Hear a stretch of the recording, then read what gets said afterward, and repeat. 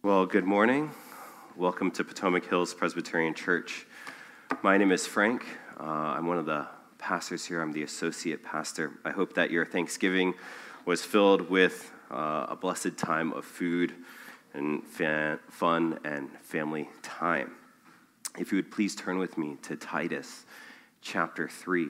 We're finishing up our series on the pastoral epistles. That's 1st and 2nd Timothy and Titus this morning. Next week, we'll be hopping into a series that will run from Advent this year, since Advent, first Sunday of Advent is next week, all the way through until November of next year. We'll be spending a whole year walking with Jesus, going through the life of Jesus chronologically from all four of the Gospels. But this morning, let's turn our attention to Titus chapter 3, starting at verse 1. Remind them to be submissive to rulers and authorities, to be obedient, to be ready for every good work, to speak evil of no one, to avoid quarreling, to be gentle, and to show perfect courtesy toward all people. For we ourselves were once foolish, disobedient, led astray, slaves to various passions and pleasures, passing our days in malice and envy, hated by others and hating one another. But when the goodness and loving kindness of God our Savior appeared, he saved us, not because of works done by us in righteousness, but according to his own mercy, by the washing of regeneration and renewal by the Holy Spirit, whom he poured out on us richly through Jesus Christ our Savior, so that being justified by his grace, we might become heirs according to the hope of eternal life. The saying is trustworthy, and I want you to insist on these things so that those who have believed in God may be careful to devote themselves to good works. These things are excellent and profitable for people, but avoid foolish controversies, genealogies, dissensions, and quarrels about the law, for they are unprofitable and worthless. As for a person who stirs up division after warning him once and then twice, have nothing more to do with him. Knowing that such a person is warped and sinful, he is self-condemned. When I send Artemis or Tychicus to you, do your best to come to me at Nicopolis, for I have decided to spend the winter there. Do your best to speed Zenas the lawyer and Apollos on their way. See that they lack nothing. And let our people learn to devote themselves to good work, so as to help cases of urgent need and not be unfruitful. All who are with me send greetings to you. Greet those who love us in the faith. Let us pray.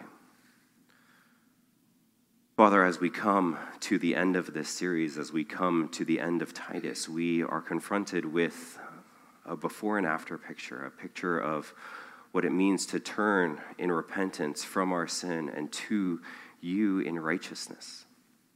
And Lord, we confess that we are not often good at repentance, that we are not often good at seeing the sin that we ought to turn from. And so, Lord, as we look at these pages, as we look at these words, would you show us our sin that we might turn from it, that we might turn from it in reliance on your gospel through your Son, Jesus Christ. So, Lord, this morning we ask that we would see him, that you would show us Jesus, and you would show us your gospel. Be with us and help us now, we pray in Jesus' name. Amen. So, before and afters. We love and are captivated by before and after transformations. We gasp at shows like Fixer Upper and Extreme Makeover Home Edition, which hasn't been on TV for a very long time, but I remember watching that back in the day. And it's hard to believe often that a rundown house that we see at the beginning of the show can take on new life and look brand new. It's really amazing to see the difference. And we don't just transform houses, we transform people as well. We transform their looks, a new hairdo, a new wardrobe, some makeup, and voila, a brand new person, a brand new you with confidence to take on the world by storm. These are stark before and after transformations, and that's essentially what we get here in Titus chapter 3. Remember the context of Titus? Titus is laboring in Crete, and back in chapter 1, Paul, who is writing the letter, agrees with a Cretan prophet who said this about the Cretans. Cretans are always liars, evil beasts, and lazy gluttons. That's a far cry from the picture of a submissive, obedient, gentle, peaceable, diligent, and helpful Christian that we get here in chapter 3. Talk about a transformation. And what Paul is doing here isn't putting the onus of change upon the Cretans. He isn't saying, hey, get it together, guys. We need to be better. We need to do things differently. Rather, he roots his applications in the gospel. The prepositions in verse 3 and 8 tell us that everything is rooted and grounded upon a foundation of the gospel. They aren't to change their behaviors by themselves. They're to see change in their behaviors because of who they are in the gospel. You see, fake it till you make it sounds good and can work for maybe a little bit of time, but will always fail in the long run. It doesn't actually ever work. And so we're brought to a problem. We're brought to a problem that we often think that we're the after picture. You see, Paul has done a good work. He is writing good pastoral words to us, rooting everything in the gospel. It's good preaching, right? We need to understand that all our strivings, all our good works are to flow out of who we are in Christ. And for Titus and the Cretans, that would be obvious. The change that is outlined is so different from the character of the average Cretan that there wouldn't have really been any expectation that they could achieve such a change without a profound and fundamental shift, namely salvation through the gospel. And so the upright character, the upright Christian character that Paul describes in Titus chapter 3 would have been so foreign that it would have been seen as sort of asking a tiger to change its stripes. But for us, we have a problem. We see again that we think of ourselves as that after picture. We can't really just sort of take these calls to live a life in Christ that has changed and just apply it directly to ourselves because we don't really think of ourselves as needing a change. We hear the exhortations of this passage and don't really think much of them. And so listen to the exhortations. We are to be submissive to rulers and authorities.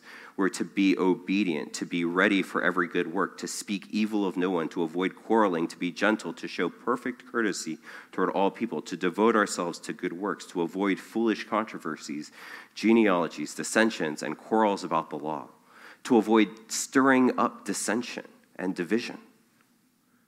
This really isn't anything radically different for us. We don't approach that list and think, well, that's a really big change. Some tweaking of our normal patterns, trying to be more consistent, actually doing what we know we should do are all that we really need to do. The picture here of the Christian life isn't a far cry from the middle class, suburban, decent person sensibility. In fact, if I'm honest, I didn't really bat an eye when I initially read that for the first time in preparation for the sermon. My initial thought was, okay, nothing groundbreaking here. I got it. I can do that. But do you hear the implicit pride and arrogance there? While the Cretans rightly thought that they needed a lot of help to live up to the Christian standard, most of us look at that list thinking that we're not that far off. And that's the problem. We hear these exhortations and think that we can do it on our own, despite one of the clearest descriptions of the gospel in verses 3 to 7. We hear the insistence to do good words, and we almost reflexively admonish ourselves to try harder. I really just need to buckle down and remember to do more good works. I just need to stop being so argumentative. I just need to be nicer. That word just gets us every time because it makes it seem like it's not that big of a deal. But that's legalism. That's not the gospel. And even with the passage rooting things in the gospel, even with Paul rooting everything in the gospel, we don't root things in the gospel. We root our takeaways in ourselves and our own strength, but that never works. And why? Because we're sinners. We don't actually want to do good works. We're much like the Cretans. We're lazy and self-centered. We care far more about ourselves, about our comfort, about our convenience, about our ease than we do about calls to do good works. Sure, we might do nice things from time to time. Sure, we are congenial to most people. But are we ready for every good work? Are we showing perfect courtesy to all people? It's much more likely that we show sort of grudging sarcasm to all the people that don't do what we want or who annoy us. Or at the very least, we want to do good works and show courtesy on our terms when it isn't difficult, inconvenient, or costly. If we're honest, we aren't really good at this at all. Our decent uprightness and suburban sensibilities of being nice are all on our terms. And this doesn't really get better with age. We just get marginally better at concealing it. Take our teens, for example. My youth groupers, love you guys. Middle schoolers are notorious for not having any filters, right? All those hormones, all that angst, they're all coming out, and you know exactly where everybody is. And that's why I love working with them. I know exactly where they are on so many things. And even when they try to be sly and conceal it, they don't have enough experience at playing the sort of socially acceptable character that it's pretty obvious what they're doing. And adults, you're not much better. It's not hard to get some, if not all of you, onto your soapbox, criticizing this, decrying that. I know where most of you are, and it is not hard to find out where you stand. If we look at the exhortations in this chapter, we'll find that we gloss over so many of our sins. So let's go over that list again. We're to be submissive to authorities when it's convenient to us or when we agree. But what about when it's inconvenient or wrong in our eyes? How many of you have sped or slowly rolled through a stop sign? What about when we vehemently disagree with our authorities on things like masks? Then we have to stand up for our rights or what is right. We don't listen to direction all that well. We're not all that obedient. Rather, we're conditionally obedient. We are obedient if we think that's right, or we think that it's easy, or we think that, sure, why not? We're lazy and entitled. We're quick to criticize and demean. We argue over all sorts of things with contempt in our voices and words. We don't devote ourselves to good works, but devote ourselves to making ourselves more comfortable. And we throw away relationships all too easily simply because our so-called friends think differently about something that we think is important and obvious. Unless you think that that's all out there in the culture, each of those examples, each of those things that I have just said have come in this church within the last 3 years. Friends, this is us. And we can't get away from that reality.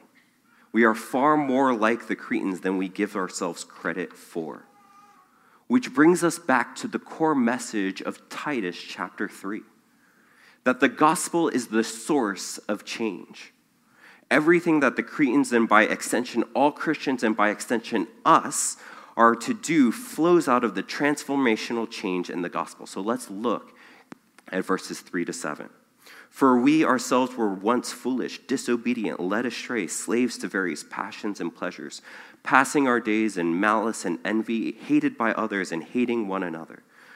But when the goodness and loving kindness of God our Savior appeared, he saved us, not because of works done by us in righteousness, but according to his own mercy, by the washing of regeneration and renewal of the Holy Spirit, whom he poured out on us richly through Jesus Christ our Savior, so that being justified by his grace, we might become heirs according to the hope of eternal life. Now that's a pretty clear gospel description if I've ever seen one. We're sinners, consumed by selfishness, and perpetually in conflict with others. Jesus comes along and saves us by his grace and mercy, not because of our worthiness or works, but because of his love for us. He makes dead sinners alive in him and renews us through the power of the Holy Spirit. Most of us understand the particulars of the gospel: death, resurrection, union. But as we dig into what the gospel does for us, the implications of what Jesus' death and resurrection applied to us mean, I think that we'll begin to understand how we, being mostly upright and decent, can actually seek change that is not by our own strength and on our own terms, but that is meaningful and rooted in the gospel. You see, as we look at the Cretans in our before picture, we're going to see a selfishness that we have just gone over. But the question is why? Why are we selfish? Why are we foolish and disobedient? Why do we pass our days in malice and envy with conflict pervading every relationship? The simple answer is sin. But the real answer is really the insecurity that comes with sin. Back in the garden, back in Genesis, when the serpent strikes at the security of God's promise to Adam and Eve, he doesn't actually have your best interest at heart. You can't trust God and his promise. You have to look after yourself. Do you see the doubt that is created? The striking at who God is and his trustworthiness and his faithfulness, but it also strikes at our security in him. Do we actually trust God to give us what we need, and not just give us what we need to live a bare bones existence, but to give us what we need to flourish? And in that insecurity, in that uncertainty, not knowing and not being willing to trust God with who we are, with our very selves, that we turn from him and to ourselves and thus to sin. As Christians, we are made new in Christ, but we are still profoundly insecure people. Our insecurity and thus our desire to sin stems from our unwillingness, not our inability, but our unwillingness to trust others, particularly God, to love us and to provide for us. And we learn that insecurity throughout our lives. Our parents consistently fail us as we grow up. Each and every one of us probably has some sort of childhood trauma that we have to deal with. And why? Because our parents aren't perfect. What about friends? Friends fail us too. There are countless betrayals along the course of a friendship. And why? Because our friends aren't perfect. What about our pastors? They're godly people, right? Maybe. Our pastors fail us too. There have been more times than I can count where I've stuck my foot in my mouth with one of you and sinned against you. And why? Because I'm not perfect. Everyone fails. And so we have learned that everyone fails. And so who can we trust? Who can we trust to have our best interest at heart, to put us first, to make sure that we have everything that we could possibly need to make us secure? No one. No one in our experience. And so we view God through that same lens of distrust and suspicion. We use so much parental language with God. He's our Father and we're his children. And so we sort of view him in the same way that we view our parents. We expect him to not meet our needs, even when that's factually not true. You see, Jesus and the gospel speak directly to that doubt and to that insecurity.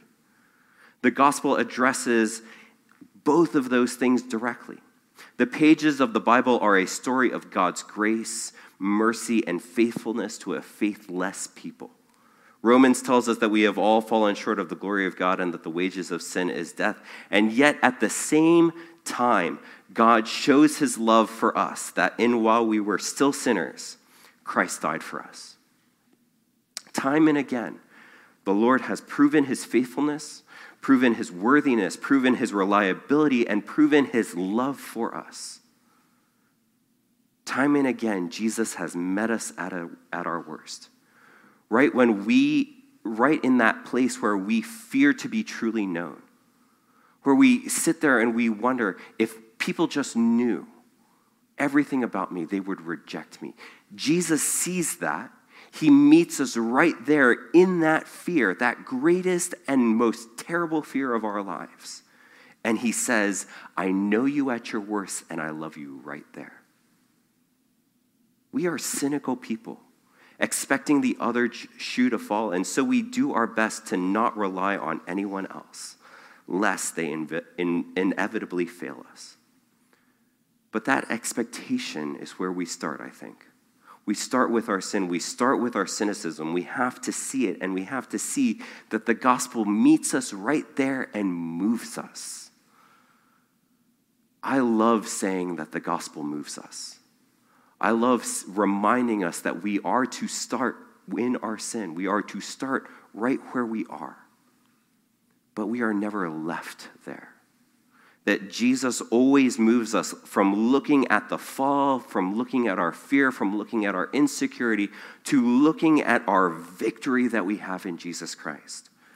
He meets us there in our sin and in our insecurity with his grace, which is richly abundant. And a quick sidebar. Do you see that one word, richly, in verse 6? Why is it there? Isn't it enough to hear that we have mercy and goodness and the loving kindness through the washing of regeneration and a renewal in the Holy Spirit? Why does it have to be poured out upon us richly? Well, it has to be rich because God's superabundance of grace obliterates our insecurities, our lack, our worries, our fears. It's really hard to feel insecure when you have more than you could possibly imagine. It's really hard to worry when you have every spiritual blessing that is yours in Christ Jesus. It is hard to be afraid when you have the phenomenal cosmic power of God that doesn't come in an itty-bitty little living space, as Aladdin tells us, right? But with the Holy Spirit who lives and dwells within you. You literally have the power of God at your fingertips. That's what it means to be united with Christ. And so it's the richness of God's grace that gives you the ability to be generous and not about yourself. It's the richness of what we have in him, the abundance of the gospel that enables us to change and to be changed. John Piper is famous for saying that God is most glorified when you are most satisfied in him, and that's right. Why? Because God is glorified when we are changed from a cynical, cautious, anxious, selfish egotist to someone who is beyond secure. We are rich beyond measure. Kindness, gentleness, and diligence are hard when they are costly in comparison to what we have. But when we have everything in Christ, it changes the mathematics. It's not as hard to be gracious, to be generous, to be kind, to be ready to help. Why? Because the focus isn't on us anymore. Because we have mountains upon mountains of resources. Why? Because we're in him. We've been taken care of. It's easier to be gracious when our reputations aren't threatened. Why? Because they've already become secure in Christ Jesus. We often hear about the immense generosity of Christians in poverty, living in Africa and Asia and South America. We see stories of them willing to give up their everything in generosity, happily. And we see that they have been freed from the worries and cares of their earthly circumstances in some ways. They've still got poverty and danger to endure. And let's face it, it's hard. It's not easy. There are still concerns that they have. And yet they display the richness of the gospel in their generosity, in their happiness, in their contentment. And so we too have been freed to care about others. Friends, do you see that every aspect of who we are and how we behave changes when we receive Christ? Being united to Christ, being indwelled by the Holy Spirit, and all the implications of the gospel are what affect change in us. And so how do we change? How do we become more submissive to rulers and authorities? How do we become ready for every single good work? How do we deal with our cynicism and frustration and sinful habits? How do we get from here to there? How do we become more gracious and slow to anger, abounding in steadfast love to people that make our blood boil? Well, there's good news. The Cretan Christians faced this same dilemma and situation. This book and this chapter are written to believers, not to unbelievers. This chapter and this book are written to people that are not good at living out their Christian identity. They are stuck in their old ways. They have just started down the road towards sanctification. And they are being encouraged to live out of their new Christian identity. This chapter isn't a call to faith, but one that reminds us of who we once were and who we are now. Paul calls Titus not to anything special or groundbreaking. Rather, he calls Titus to consistency and to reliability and to a faithfulness to proclaim and remind himself and his sheep of the gospel. Titus is to discipline his people, both positively and negatively. Positive discipline is all the preaching and teaching and shepherding and exhortation and counsel and relationship building that Titus and we are to do. We are to consistently and faithfully set the gospel before each other that we might grow in it. The negative discipline is to follow the biblical pattern of discipline, to confront sin in our midst and to call each other to repentance. Negative discipline comes to produce repentance, to expose sin, and to reclaim sinners. And the excommunication that we see in verses 10 and 11 comes from unrepentance.